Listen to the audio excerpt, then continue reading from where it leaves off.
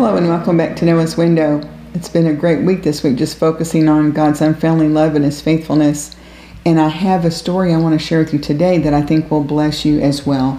So I received this email from a ministry leader that I have partnered with over the last several years. And she works with women that are in really difficult situations. And I get to go and speak to those women and present the gospel. So after a particular session back in September, there were a couple of ladies I was particularly concerned about, and I had shared this with my friend. And this is in response to one of those situations that she wanted to give me an update. So I want to share this with you. I want to let you know what has happened to our friend, the one about whom you were concerned in late September. She had accepted Jesus when she was in prison in another state. After our conversation, I called her, and she rededicated her life. She had gotten out of prison, had been in a treatment facility as part of her probation and parole, and she left the facility and has had a warrant since then.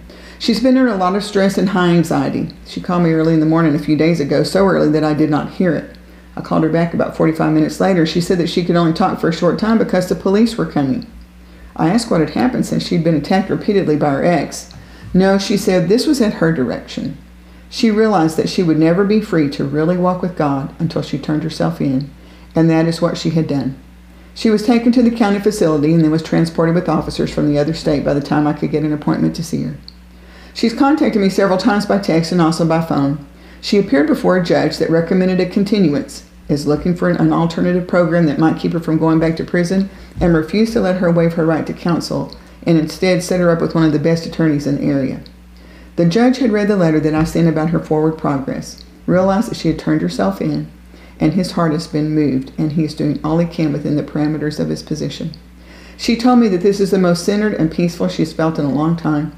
She's at peace in her relationship with Jesus Christ, and is not running from anything.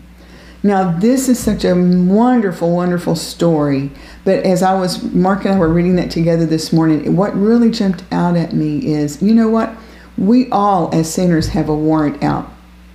We're all guilty. Are we not? We're all guilty. And yet, when we stand before God as our judge, He's made us an offer. You know, until we realize that we're a sinner, we don't have any need for a Savior.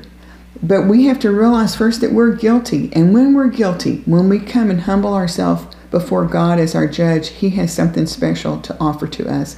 And just as this judge's heart was warm toward this woman, we have something so much better than that. But I want to share with you a passage of Scripture in Romans chapter 3. And before we read it, just to remind you, Romans is a letter that Paul the Apostle wrote to the Christians in Rome. And if you could subtitle the book of Romans, you could call it a case for the gospel. So he's explaining about the gospel and who we are as sinners and why we need a Savior and how we access this grace that God has provided. So I want to read to you from Romans chapter 3. If you were with Mark when he was sharing the scriptures that you can use to or can share to lead someone to the Lord, you will remember that he started in Romans chapter 3. But I want to jump in a little before the verse that he shared. I want to back up to verse 19. And again, this is Romans chapter 3. And it's jumping in the middle of a thought. So again, I hope you'll go grab your Bible, turn to Romans chapter 3 and read the entire chapter. We're going to jump in verse 19. Paul says, obviously, the law applies to those to whom it was given, for its purpose is to keep people from having excuses and to show that the entire world is guilty before God. For no one can ever be made right with God by doing what the law commands. The law simply shows us how sinful we are. We know that's true because none of us can keep all of the law, can we? We're all born flawed sinners, and then we add to our default system as we are children of Adam and Eve. We already are born with a sinful nature, but then we add to that by the choices we make. But this is the good news. As we stand before the judge, this is what the Lord has provided for us. And we're going to jump back in verse 21. But now, God has shown us a way to be made right with Him without keeping the requirements of the law, as was promised in the writings of Moses and the prophets long ago. We are made right with God by placing our faith in Jesus Christ. And this is true for everyone who believes, no matter who we are. For everyone has sinned. We all fall short of God's glorious standard. Yet, God in His grace freely makes us right in His sight. He did this through Christ Jesus when He freed us from the penalty for our sins. For God presented Jesus as a sacrifice for sin. People are made right with God when they believe that Jesus sacrificed His life, shedding His blood For what purpose? So that we could be forgiven of our sin. If we don't turn ourselves in as sinners, then we don't have access to this wonderful, marvelous gift that Christ provided to us, that forgiveness, that right standing before God. But before we can access that, we first need to turn ourselves in as sinners and go before the Lord and say, I'm a broken sinner. The law has shown me that I failed, and I have no ability to right that wrong in myself. And that's when God is the judge. And I love this picture that I heard Mark use so many years ago. If we turn ourselves in as sinners and we stand before God as our judge, he has to pronounce judgment on us because he's a just God. And he will pronounce judgment on us, but he does something extraordinary at that point. Because God is our judge, Jesus is our judge, steps down from that judge's podium and comes down to stand in our place and say, but I'm going to take your punishment. You're guilty, but I'm going to take your punishment so that you can go free. And you know what? When you go free, just like this woman, you don't have to run from anything. You don't have that warrant hanging over your head, because now you have the righteousness of Jesus Christ, who's paid the ultimate price so that you could go free. And I hope all of us will just take a few moments to think about it for a couple of reasons. One is, I've spoken so many times to women, of course, is usually who I'm talking to, who have said to me, I've always been a Christian. You know, I don't really see the sin thing because I've always been a Christian. And what they mean by that is they can't remember a time that they didn't believe in God and Jesus and the fact that Jesus died on the cross. I would have to put myself in that category. I cannot have a memory. I don't have a memory of a time I didn't truly believe that God was the creator, that Jesus was his son, that Jesus died on the cross. I can't remember a time when I didn't believe those things. But there came a moment in time where I had to embrace and understand the fact that I was a broken sinner with no remedy. And I had to present myself as a sinner before this God in whom I already believe and approach him for that judgment that was due me, and at that moment receive the free gift that Jesus provided for me. So that transaction has to take place. We have to go turn ourselves in so that we can go free. I know that sounds contradictory, but this picture just really reminded me of what a beautiful thing, wonderful, extraordinary, unspeakable gift that God has given us to let us go free. But first, we need to turn ourselves in. I hope that'll inspire you today. It's just so important. Okay, so we need to recognize the fact that we are sinners in order to receive the free gift. And then the second thing is we need to embrace the fact that we've been set free. You know, this young woman, once she's paid the penalty, she's turned herself in and she's met all the requirements that this judge sets out, how foolish would it be for her to still run as if there were still a warrant out? So when we've received our gift of forgiveness that Jesus has provided, let's remember that warrant's been lifted. We don't need to run anymore. We can have that peace. We can have that assurance in our hearts and lives that Jesus has already taken care of the forgiveness for our sins. Now, as Paul will go on to say, that doesn't mean we're going to say, oh, good, I've got a get out of jail free card, so let me go see what evil I can participate in. Of course not. Of course not. That is not at all what we're talking about. What we're talking about is just knowing that we've been set free.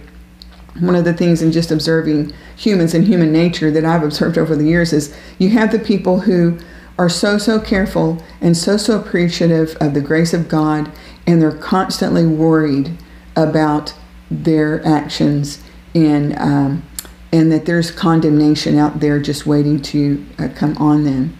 And then you have the people who I don't think ever really have gotten to know the Lord, and they run amok and want to pull out their get out of jail free card and say, yeah, but I prayed the prayer. So here's the thing. Only God knows our heart, but we don't want to be in either of those extremes. If we've received the forgiveness from Jesus Christ as an individual, not as a group, but as an individual, we've gone before him and we've prayed to receive him into our life, to receive that forgiveness, to acknowledge that he is the Lord of our life and that he's paid for our sins. If we've done that, we don't need to run anymore. We don't need to fear a warrant that's already been taken care of. It's all done. But on the other hand, we don't want to use the grace of God as a license to sin. And anyone who desires to do that, I don't believe truly has a relationship with the Lord. So let's examine our hearts and ask God to help us to understand our relationship with Him, and not to worry unnecessarily as we're going through our life serving Him, knowing that He has truly brought that forgiveness into our life, that we have been made right. We're in a right standing with Him, and we want to continue to fellowship with Him every day, and that will keep us on the right path as far as not being tempted to use the grace of God as a license to do evil. So I just hope that we'll remember the truth of this, that we are all guilty, but that Jesus has paid the price for us. And once we have been freed from that debt, we truly are free, and we don't have to run from anything or anyone. So I hope that blesses you today. What a wonderful story. It's just such a wonderful thing to wake up in the morning and hear victories that God is working in the lives of people. And that is truly a joy. Now, as we go to prayer this morning, I want us to remember, as is always the case in life, you have great victories on the one hand, and then you have great challenges on the other. And there are those who are in great dire situations right now that we need to continue to pray for. And so as we rejoice this morning in prayer, let's remember to hold those up that are in a difficult situation. So let's have a word of prayer this morning. Oh, Father, first of all, we want to remember again how faithful you are and how much we are indebted to you for your unfailing love and how undeserving we are. Thank you for giving us the law so that we could recognize the fact that we are sinners, but thank you even much more for the sacrificial gift that Jesus has provided in paying for our sins so that we could go free. And there's just no way to thank you adequately for such a wonderful, marvelous gift, and thank you for the peace that brings into our life. I pray, Father, today for those who have not yet realized the fact that they do need to turn themselves in and recognize the fact that they are a sinner, but knowing that you have a remedy for them.